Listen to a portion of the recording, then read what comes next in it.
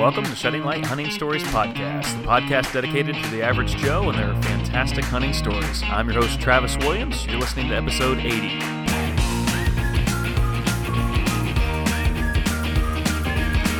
Hey guys, welcome back to the show. Hope that you are having a wonderful summer. Just got back from North Carolina, went to the beach for a week with my wife's family. There was 26 of us in one house, and I will just tell you that can be a little crazy. But we had a good time taking the kids to the beach. We saw a bunch of cool wildlife, crazy birds, and crabs on the beach. We caught crabs one night. That was probably one of my favorite things, just catching these crabs. And funny story, we caught the little ones, and they wouldn't pinch you or anything like that, or at least I thought. And so I'd caught a bunch of them, and we'd let them go. And my wife, I said, you ought to hold one. We'll get your picture. So I caught this little sucker. I put it in her hand, and when you know it, that thing pinched her. And so I was on my wife's bad list. I said, hey, listen, they didn't pinch me. But no, we had a good time. Great trip. Good to be back. And I tell you, deer season is coming, and I cannot wait for it. Last year I got so into elk hunting that I just didn't even think about deer. This year, it's like trail cameras are out. My buddy Trav is out getting some video of some really good bucks, and just has a potential. It's always that potential that it could be a good year. I really appreciate you guys coming back. This is episode 80, and I've been trying to do one episode a week for the whole year, and I'm sticking with that, and that is just due to some great guests, some guests that have reached out to me. That's today's guest, or guests that I find on Instagram or the Go Wild app or some forum or whatever. And so just love these guys and girls that want to come on the show and tell their stories. And if you're one of those, if you've been listening to this for a while, I think you know by now, you don't have to be a professional storyteller. You don't have to be a professional hunter. This show is made for the average Joe. That's what it's about for me. And by average, I don't mean not special. I just mean we're probably what the norm is. What you see on TV, the guys that can hunt every single day, guys hunting giant farms that you and I would never be able to afford, guys that just, it's maybe not the normal hunting experience for most hunters out there. So this show is to hear your stories, and I sincerely say every story matters. I'd love to hear your story. I'm just honored with, you guys sharing this, telling your friends about it, the word of mouth, and letting people know, and I just appreciate that. I was looking back over just my stats, and, this podcast, as of today, and whenever I look at like downloads, and I'm not one like what numbers mean, but over like the last year or so that we've had this podcast going, to over 25,000 downloads. That's just crazy to me. It absolutely blows my mind. And then whenever I click on listener locations, it tells me that number one place is the United States, followed by Australia, then Canada, New Zealand, France. Biggest cities right now is Chicago, Illinois, which I had no idea, but there's some other places. Wichita, Kansas, Shaw, Washington apparently is one of those places. Roosevelt, Utah. It just blows me away. Different folks that are tuning in, and if you're one of those people that come back regularly, I just want to say this before we get into our interview. Thank you. I really, really appreciate that you consider this to be a podcast that you would want to listen to.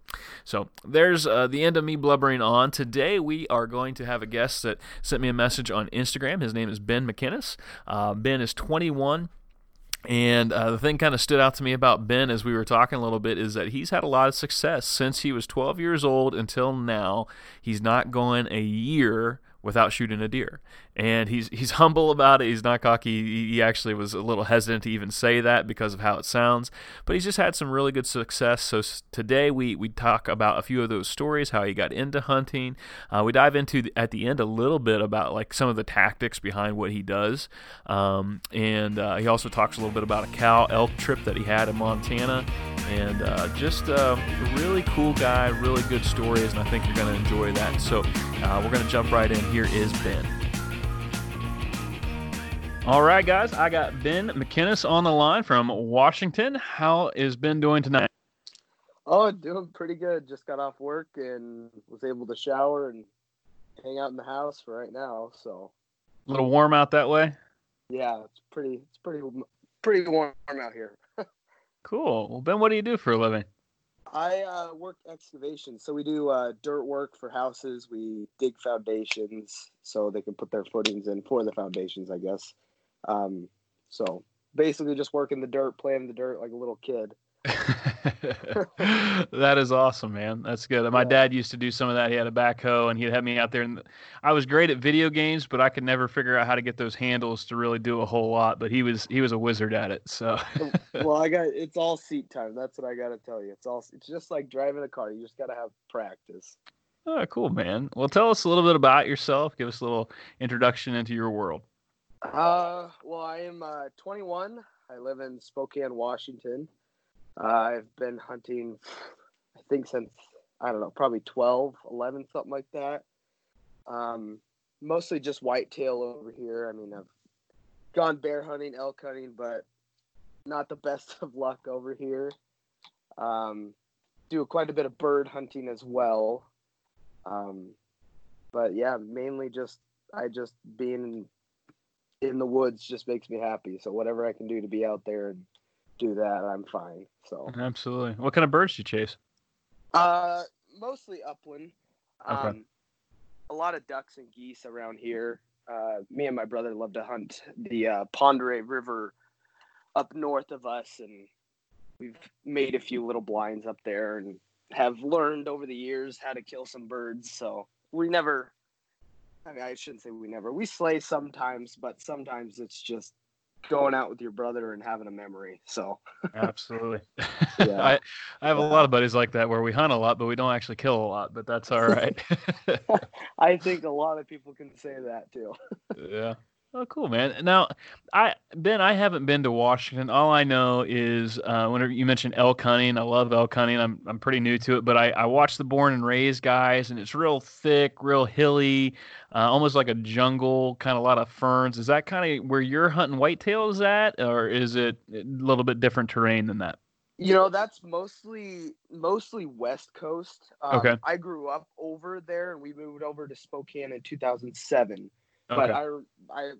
yeah, over there it's thick, nasty. It seems like it's always raining or dew or anything like that. But over here we have a lot of pine trees, so you get some wide open spaces with sagebrush or whatnot down south of Spokane, but mostly up north of Spokane and like towards the Canada border up there. It gets pretty steep, and it's pretty tree up there. So it's not really like a desert or like Right. like a swamp, or not swamplands, but heavy and thick or anything like that. It's kind of a happy medium. So Gotcha. Oh, cool. yeah. So did you say that you grew up in that Spokane? Well, I was born over north of Seattle, and then Okay. Dad and Mom moved us all over here so we could have that outdoor experience instead of driving 2 hours out of town and trying to kill something then. So, Well, so that's I'm cool. very thankful for that. So your parents moved you so that you'd have a better opportunity. So let's talk about that. How did you get into hunting specifically? Well, heck, my dad grew up hunting with his dad and my grandpa, I guess, and his older brother. I remember as young as I remember watching I have an older brother that's 5 years older than me, so I would sit in the living room and watch my brother and dad drive away, and I'd just be in tears because I couldn't go hunting with them. And I was always too noisy, they said, but I just wanted to get out and go. So that's funny. Yeah. But So, sorry, go ahead. No, go ahead. I grew up in it. I begged my dad to let me do hunter safety. Did hunter safety first year, went out, and it just it took off from there. So So did you start out hunting whitetails then? Yeah, originally we my brother, sister, and dad, I used to when I rifle hunted, but I archery hunt now, so they go up to the Okanagan, and we call it hunting camp. My dad's gone with these guys for, oh gosh, probably 25 plus years, something like that, and they always go up there and hang out up there and do that. So I originally that was probably one of my first ever like hunting experience was hiking, and we hike up like I think 4.5, 5 miles up this old logging road, and it's straight uphill. And I remember just I was dead tired by the end of the night, but I was so excited to wake up that next morning and just hike around. Oh man, did you sleep that night? All I remember growing up was right the night before deer season came in. Now I didn't do hunting camp necessarily where we went someplace, but we'd always go to some guy's house and there'd be a bunch of guys. But the night before, if I got a wink of sleep, I'd be lucky because I'd just be so jacked up and excited as a kid. Oh gosh, I mean, I don't even think it's a kid thing. I'm still like that. That's okay. I'll be honest. I'm the same. Yeah, even in stupid bird season, it's just I don't know what it is. Just being able to be out there and enjoy where you are and what you're doing is just the number one thing, I think, and that's just always giving me oh, I don't even know what I'm trying to say. Yeah, I know, man. It's But, that excitement that comes, and part of it, like right now, is probably a prime example. It's end of July.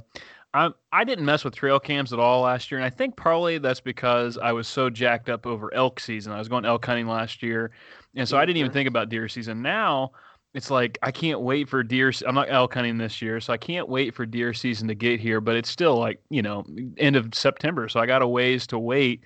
So I'm messing with trail cameras. I'm doing different things just to kind of keep myself occupied. So whenever that day finally comes, whenever you can get into the woods with a weapon in your hand, it's exciting. There's just nothing like that. Yeah. Yeah.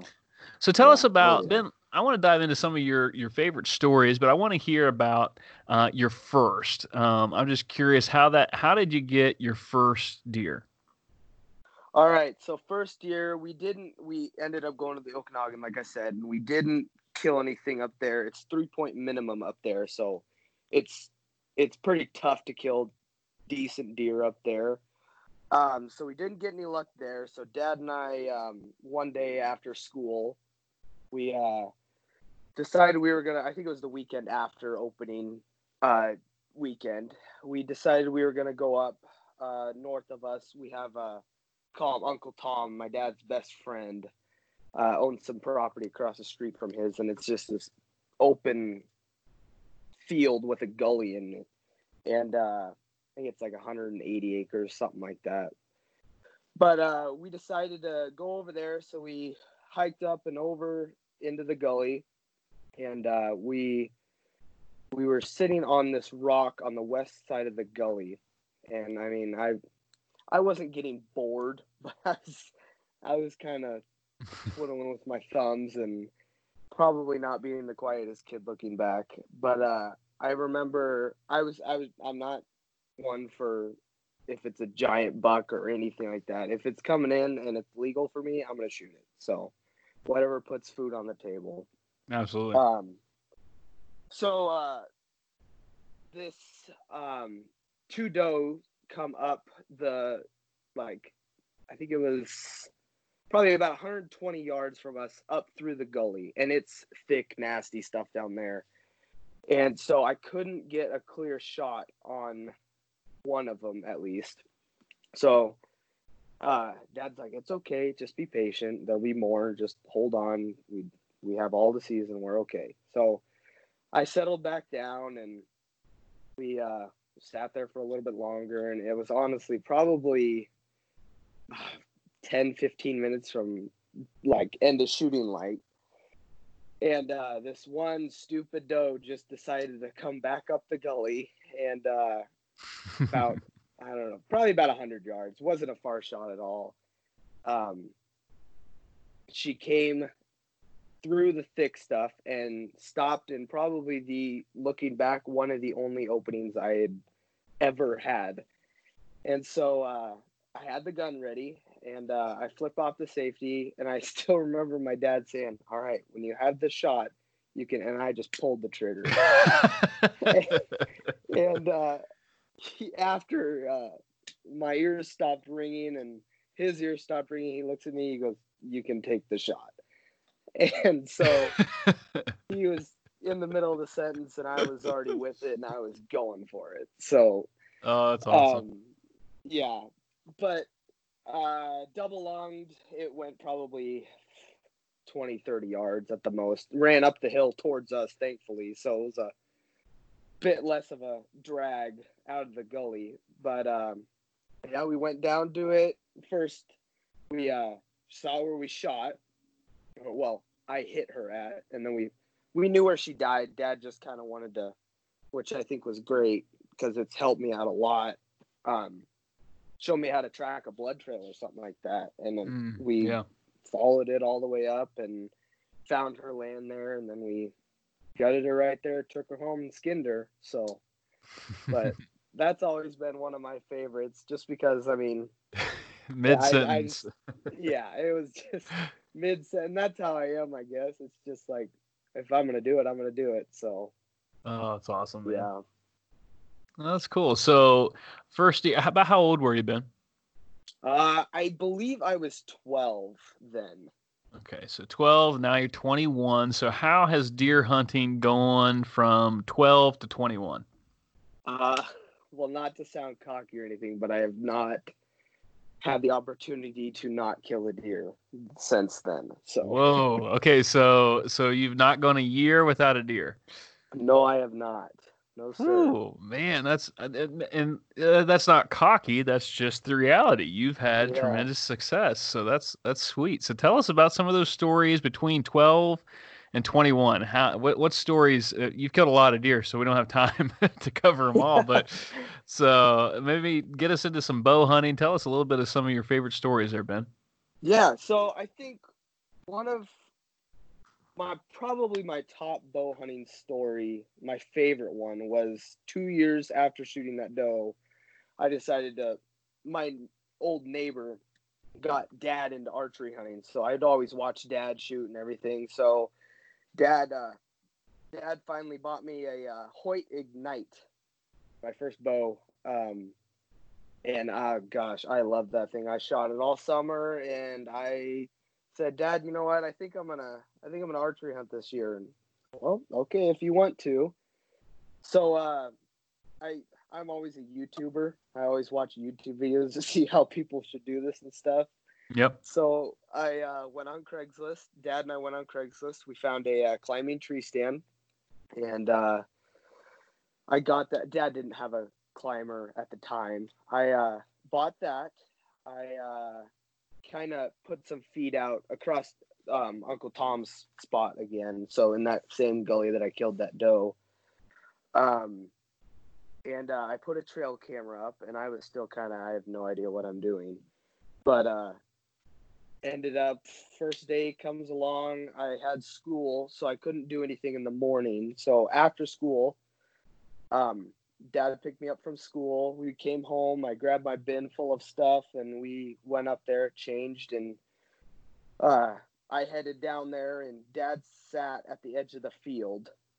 And I looking back, it's just, how did I forget this? But I totally forgot to limb the tree that I was looking at to climb. So I get there, and I didn't have a saw either. So I put my tree stand onto the tree, just hook it up, and I had to run all the way back up the field to Uncle Tom's shop, grab a saw, run all the way back down there and limb this thing. But finally get up in there, settled in, and I kind of watched a few deer funnel in and out, a few does, a few fawns, and eventually I had two really good bucks that I was pretty surprised about on the camera. Those two ended up stepping out first, and they're still in velvet at this time. And they kind of skirted. I mean, where I was sitting, I probably have about 200 yards of field that I'm looking at to my left, and then to my right, I just have the canyon or the gully.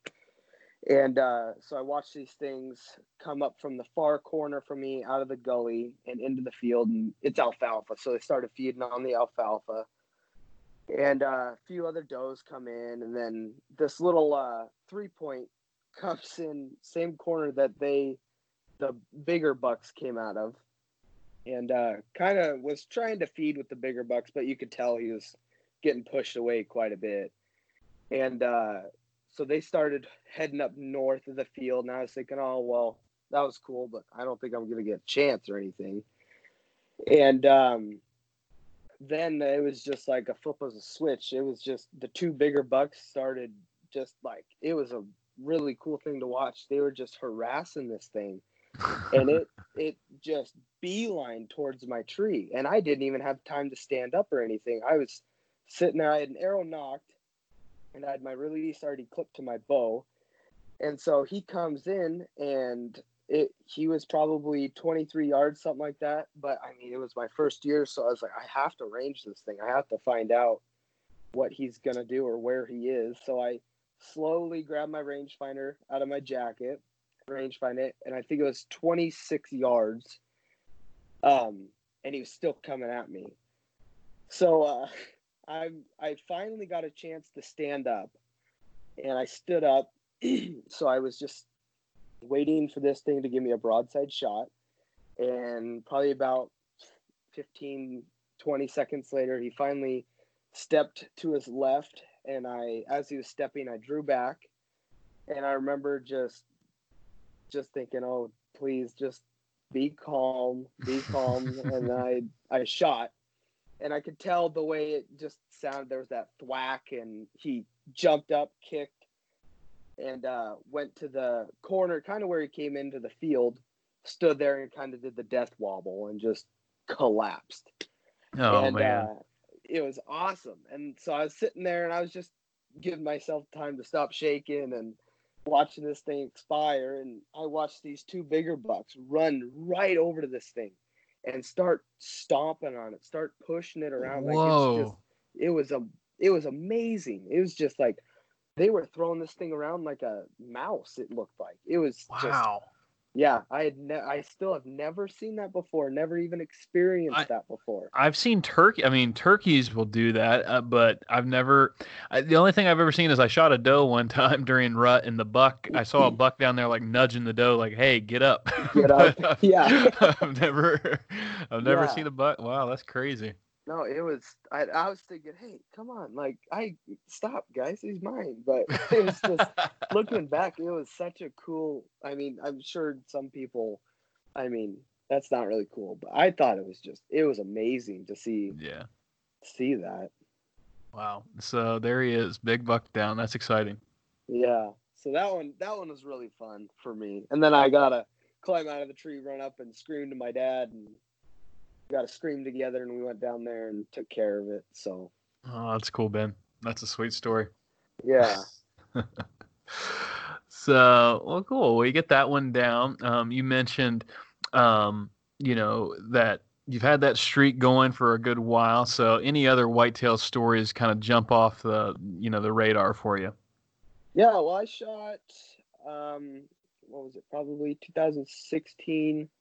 I'm pretty sure there was the same two big bucks that were on my camera that first year I was hunting.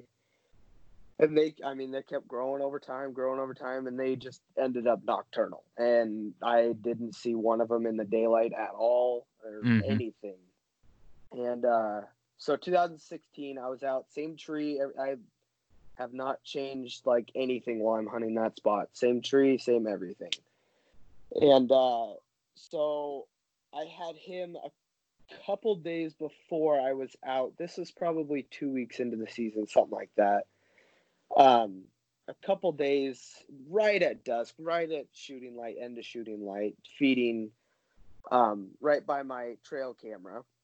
And so I went out and sat in the same tree, and I had a few little bucks come in, right under me, a few does, a decent little 4-point, but it was just kind of like, at that time I was like, I want to see if I can kill this thing. So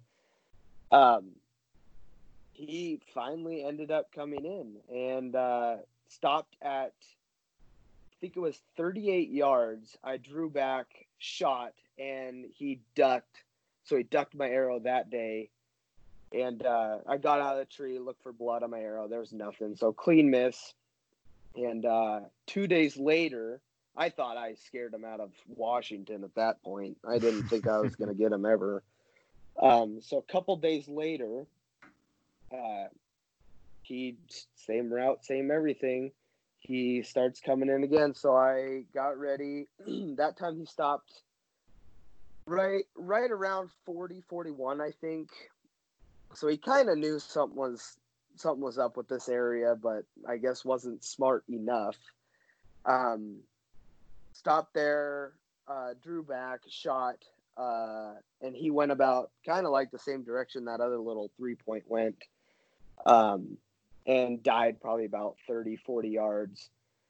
But he scored. Our old neighbor that got me into archery hunting, his wife's a taxidermist, so he scored 134 in the quarter or something like that. So I was pretty happy that's a good buck.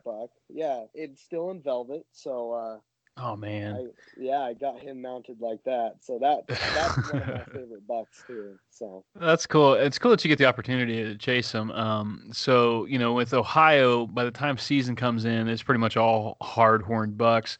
But I did find out this year that there's controlled hunts in Ohio that actually allow you to start hunting August 22nd. So I put in for those. Yeah, I put in for those hunts this year. I didn't know anything about them.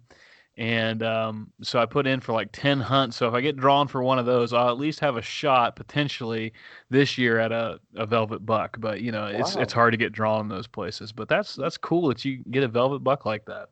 Yeah, it was a cool thing, and I was super stoked. I was actually I think I shook more on that buck just because of the weight I had and of watching this thing for 3 years, something like that, and I was climbing down, and I don't tether when I climb up or anything. I tether when I finally get up. Yeah. But I was climbing down, and my feet were going a little faster than my hands were. So my bottom half of my climber fell to the bottom of the tree, only about 15 feet or so. But it was still like, oh, man, maybe I should just take it a little slower. So, yeah, I remember that. I had a little cord whenever I ran a climber and made sure that the bottom was attached to the top because I had that happen to me before. And man, that's a bad feeling whenever the bottom drops out on you. Oh yeah, after that year, my dad's like, you should probably put a cord on that thing. Ever since then, I've had a cord on that thing. So absolutely, yeah. That's cool. Well, Ben, you kind of mentioned a little bit at the beginning too that you've being out in Washington, you've been able to go some other places and hunt. Now, have you been able to go out of state at all, or you pretty much just stay in Washington? Last year, I drew a cow elk tag in Montana, but that is the only opportunity. Well, I've had opportunities to put in, but that is the only time I've actually put in and get drawn. So. Oh, cool. How did that go? We were unsuccessful. Me and a old buddy of mine, we've grown up together. He goes to MSU, so he was kind of in my ear. Hey, you should put in for this. We should go down here and try this or whatever. So I put in for it, and I had not even a clue that I would get drawn or anything. There was like my buddy Tyler, he said there was like a 14% chance of getting drawn in this place for a cow tag. And lucky enough, of course, I was one of them. So that's sweet. That was a really cool experience. We were hunting down in the Gravelies, so I don't know if you heard about all the grizzly attacks last year in Montana, but that's where about 80% of them were held. Oh, so really? It was it was a little nerve-wracking going down there, but it was the most cool experience, and just being able to get out and see some new territory, new country, and just be with a buddy and do that. But the first time we went over there, I remember, not to be sob or anything, there's a little town north of the Gravelies called Ennis, and I was sitting in Ennis, and I wrote a note to my family like, hey, I love you guys. If I don't make it back, just want to let you know that I loved you. Thanks for my life. I probably died doing what I love to do. So I put it with my tags, and luckily I Nice. never had to give it to them or have them find it or anything. So. Hey, I did the same thing for my wife on my first elk trip. This was 2016, going rifle hunting, and I Was that had in no idea. Colorado? Yeah, going Colorado. Yeah. I thought, man, I mean, obviously no grizzlies, but I thought I could fall off a cliff or who knows what could happen. So I made her a bunch of videos to watch each day, and I said, only play this one if I don't come back. So and Was whenever, that the I was first like, one she watched too? no, no, no. I told her I was like, do not watch that. And so whenever I got back, I was like, delete that. It was real sobby. And yeah, I know it's not a bad thing to do because you want closure of something. And that's the thing, Yeah. with Oh hunting, yeah. something could go sideways. Quick Oh question: yeah. so going into grizzly country, guys might be curious about this. I am. What do you do to prepare for that, Ben? Do you have like a sidearm that you're taking with you? Do you do bear spray? What was your plan going into grizz country? Well, I honestly, this is the first time ever. So I was kind of looking up stuff, and my Uncle Tom again. He was a guide over in Montana for 20 some years. So I talked to him quite a bit, and I read a lot about how bear spray is more deterring and everything like that. But I I carried bear spray, but it was in my pack, and I had a 44 Smith and Wesson on my hip. Yeah. Um, and that honestly, Tyler had a 10 millimeter. So we were, especially during archery, because it was like, I mean, we're calling, and you never know if there's going to be something that's curious and coming into your call or whatever. So I was more comfortable with the firearm perspective of it, but Yeah. I I mean, a lot of people are out there, well, you don't want to kill them or anything. Honestly, I would rather take my chances with a court date or whatever at me killing this bear than me spraying it with whatever and me getting mauled half to death. So it's like, Absolutely. it made me more comfortable, I guess, with a firearm.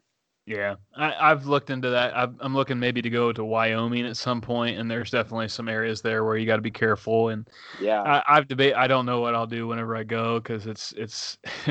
I'm just thinking about the scenario. Like I just think there's probably more chances that yeah, I'd rather have a gun. Let's just put it that way. I'd rather have a gun just because in that quick moment where you got to decide, you hope Yeah. that never happens. But so Oh, yeah. how did your cow hunt go? Did you have any quick, any encounters, anything go? How'd the rest of your Montana trip go? Well, our first trip over, well, my first trip over, I met him down there. We opening day, well, no. So the night before opening day, I took some time off work, drove down there, got there super late. We hiked in.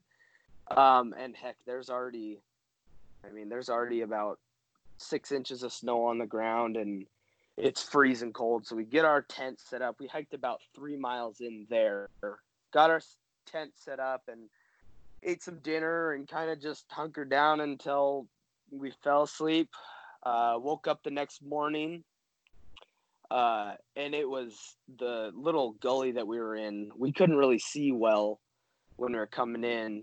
It was just socked in with fog. And so we had 4 days to hunt that like weekend, and then I think it was a Monday, Tuesday. So our plan was for that day was to get up and kind of look to see like on the north sides or the south sides of these hills, seeing if where they're sunbathing or whatever, trying to find where these things are active.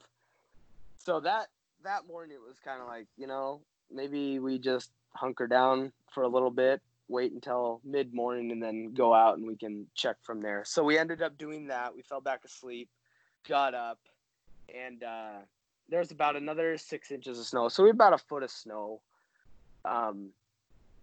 We got up and it was blue skies and clear. So we hiked the ridge above us, saw 4 or 5 just monster mule deer that we were just drooling over the whole time. Those were cool to watch. But we sat up on top of the ridge above our camp for most of that day. Didn't really see much. I mean, besides the mule deer, didn't see any elk that day. So that night, went to bed, woke up next morning early, and we decided to try the same ridge, but back up, like, I guess, south, not really back up, but south of the ridge. It dropped down into this canyon, and then there was another big ridge. So we went over there, called a little bit, but we didn't really want to scream anything out there. But we ended up not seeing anything that weekend at all. No elk, nothing. We saw a few tracks, but that was it. But it put us in, I guess, a mindset of what we need to prepare for, or what we need to do differently for rifle season.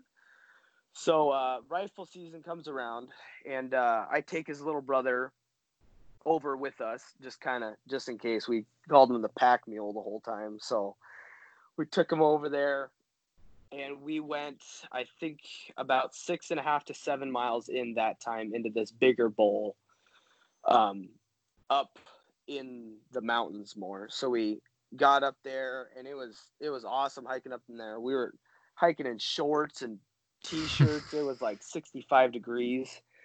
And so we went to bed, and one thing, it was a funny thing. We got up there, and we had not seen anybody the last week when we were up there for archery, and nobody. And we get up there, and we get to a spot where we're like, oh, we could set the tent here or whatever. And we look down the little tree cut line, and there's a tent right there. So we walked down there, introduced ourselves to this guy, and just asked if it was okay if we were up here with him. Oh yeah, it's totally fine. Super nice guy. So we ended up camping there.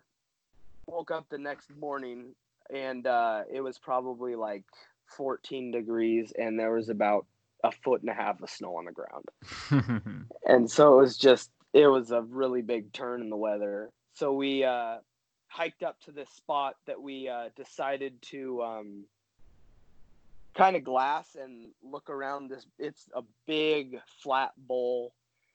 And on the other side is the east side of the Gravelly. So a lot of people that get this tag or are Montana residents are able to, well, I mean, we could have too, but they hunt that side, and it's a lot easier that side because you get four-wheelers back up in there, or dirt bikes or whatever. So a lot of these elk get pushed up and over this ridge. We'd been hearing from a few guys that hunted this place. So we sat kind of in the middle of the bowl, and we're just glassing. We saw a few mountain goats, and then probably about 1 o'clock, 2 o'clock, we saw a spike bull running down the south side of the big draw. And I mean, it was probably at least, I don't know, 1,400 yards away, something like that. I have a cow tag. Tyler has to shoot a 3-point minimum on a bull. So Okay. It wasn't legal or anything, but it was cool to watch this thing come down and work its way up and back over the little ridge we were watching. And so it's starting to get a little darker, and we still spotting and everything. And I look up to the right-hand side, kind of where the cow was, and I noticed this weirdly shaped bush, I guess. It was probably about 600 yards or so. And I noticed it kind of moved, and it was that light shade of brown. And I was like, that's got to be an elk tush. Like, just looking at it, and then finally picks its head up, and it's a cow. And so I was like, all right, let's go. And I said, Ty, there's a cow right over here. You guys can come with me. You guys can stay, whatever you want to do. So they ended up coming along the ridge with me. It was about 650, I think. So I just wanted to, she had no idea we were there. I just wanted to close that gap just a little bit. And so I ended up going down the ridge, and then like at the bottom of the ridge, I kind of jogged along the bottom of the ridge and then came back up. So it was about a 450-yard shot from where I was, and Tyler and his brother were about 100 yards down the ridge from me. And so I I'm looking, and I cannot find this thing at all. I have no idea where it went. I'm looking at the same spot. I look back at Ty, kind of give him a little hand signal, and he just throws his hands up like, I have no idea. So I grab after about 15 or 20 minutes, I grab my rifle, and I just kind of start walking back towards Ty and his brother. And I get about 15, 20 yards from him, and Cameron, his brother, Ben, get over here and get down. So I kind of ran over there, slid into the snow, got right next to him. And right about now, it's starting to snow a little. And Cam goes, you see this open draw right over here? And I think we ranged, it was about 750. Right below us, there was this group of probably about 11 or 12 elk, if I remember right, coming into this little clearing, and they were just kind of feeding as they went. They had no idea we were there again. And so Cameron had his rangefinder. He's ranging, and he's, okay, they're at 750, they're at 740 right now. So I'm getting doped in with my rifle, and I'm all ready to go, and Tyler the same way. He's getting all ready to go, and there was one bull that was 3-point or better. So Ty had him, and I had one of the cows. And we were just gonna, all right, we shoot on 3 or whatever. So these things are coming in, and they get about, I think it was like 680 or something like that, and it's just like the weather just absolutely said, you guys are not even going to try this. So the wind started blowing, the snow started coming sideways, and elk in that weather, they're just going to bunch together. And they moved through that little drawing, through that little clear cut up into the trees that whole way, that bunched group of elk walking up that way. And so looking back, I could have taken a shot, but at the time, and even now, I wouldn't have, just because I have no idea where my bullets. Well, I have an idea where my bullet's going to go, but you still have that chance of, well, if it did this, it accidentally hits this. So looking back, I thought it was the absolute right thing to do by not pulling that trigger and letting these things just go about their business. So yeah, and you live with that. I mean, that's probably the best choice to be made during that that time. So that's good, man. Oh yeah. Then the next morning we woke up. That I only had 2 days off of work for this weekend. So the next morning we woke up, went up to the same spot. We said, well, it's working, so why not try that? We don't need to go to a different area. They still have no idea that we're in here. So got up that next morning, went up there, didn't see a single thing about until like 3 o'clock, 4 o'clock. And Cameron noticed spike coming down the same ridge, kind of where the last one came down, a little bit closer to us. So we were watching this thing, and it disappears, and we're talking about just all the grizzly stories and everything that went on over there and whatever. And we look up probably about 300 yards or so, and I was like, guys, if I'm wrong, tell me, but is that a grizzly right there? And this, I'm not even kidding you. This thing is probably about 300 yards away from us, just eyeing us down, staring at us up in the snow, and he's sticking out like a sore thumb, and we're all putting up binos, and it's like, oh gosh, like the hair on my neck stood up at probably, man. I mean, for the rest of that weekend, but I have never felt, I guess, more insecure or like just wary about my surroundings and everything since that. It's just, it was a really, really cool experience, but it was pretty terrifying. We just kind of sat there, and nobody took eyes off of that thing the whole time, but it ended up just cutting up the ridge and disappearing back behind us. So we still kind of sat there, and now we're glued to everything and anything.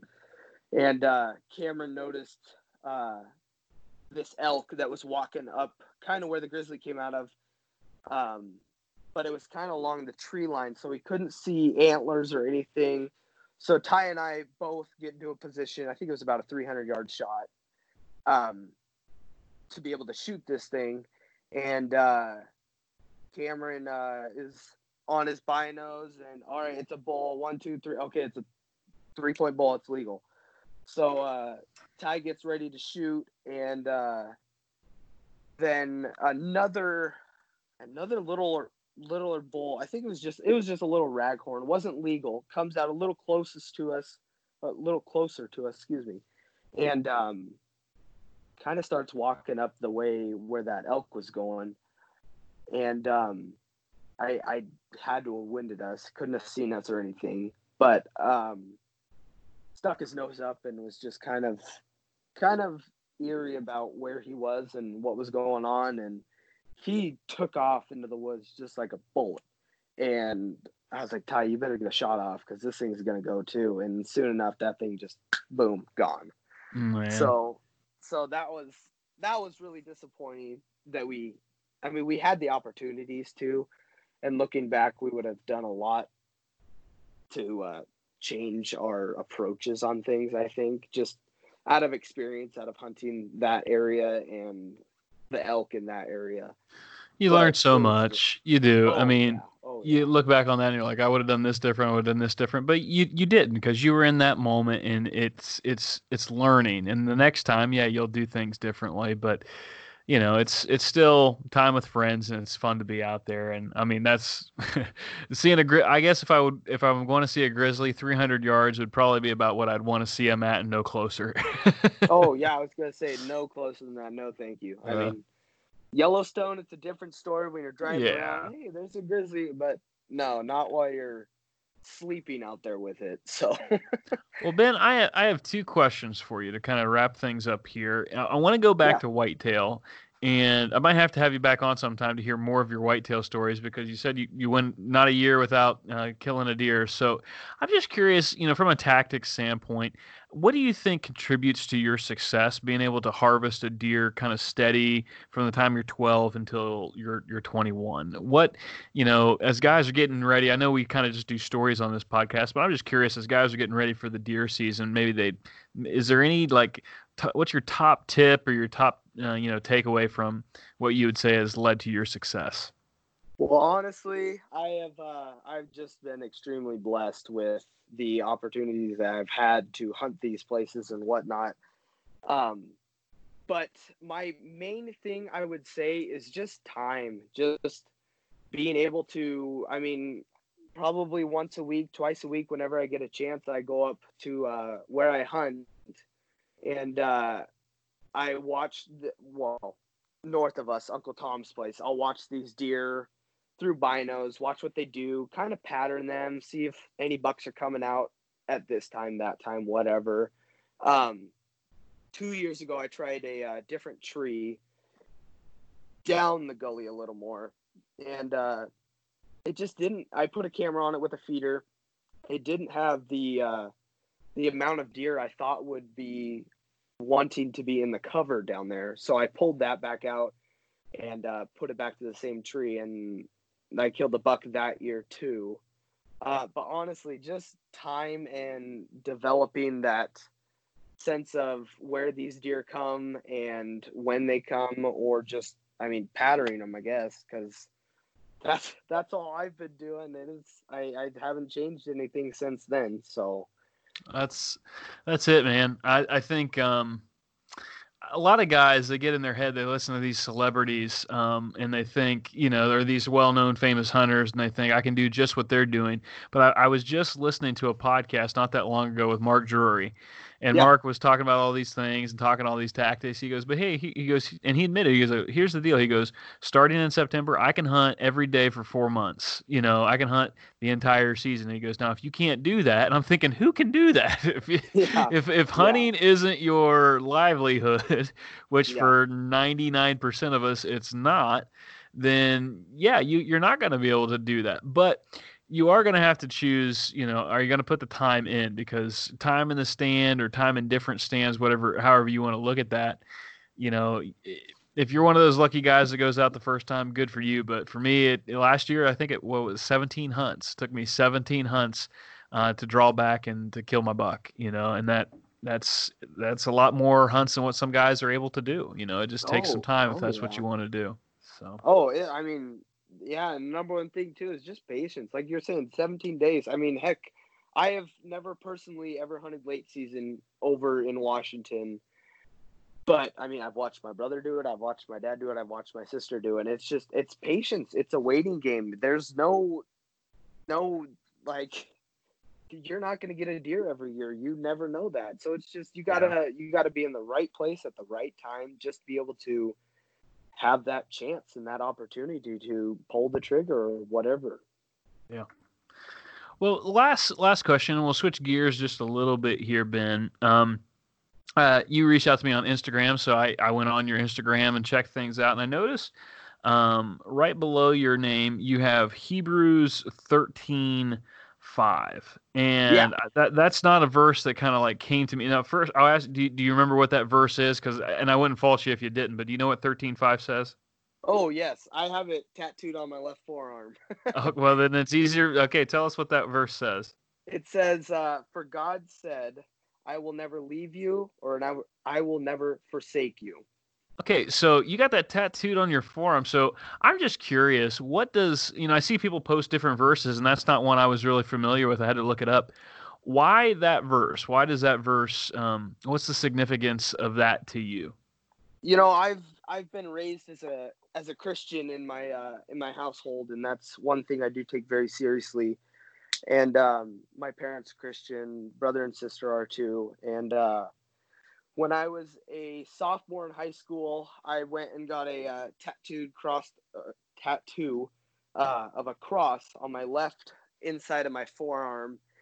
And it just kind of like, I don't want to say I was going through the motions, but I think every Christian out there, nobody's perfect, but we have gone through the motions a few times. And I think looking back, I was kind of going through the motions. I said I was a Christian and all this other stuff. But over probably about the last 2 years of my life, the Lord has changed my life a lot. And I have become extremely close to God and to faith, even more into my Bible and everything like that. And so I have my cross, and then I have a compass rose around the cross with a mountain range going around my whole forearm.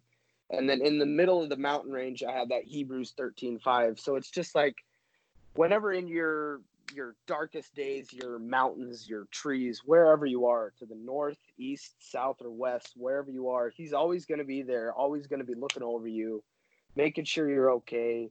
Yeah, you're going to have those valleys, but you're always going to end up on top for him and everything like that. So I think that's been one of the biggest things in my life that I cannot even express enough about.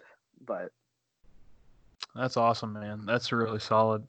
I think, I really do think that that's something important to remember. I don't know where guys are at right now, especially with all this COVID stuff, and I know the world's always been kind of crazy, but to me, maybe I'm crazy, but it seems like it's a little extra crazy right now with, you got all kinds of stuff going on. I mean, we got a pandemic on our hands and a bunch of other things, and you can just kind of get to this point where you feel maybe depressed, maybe frustrated, struggling.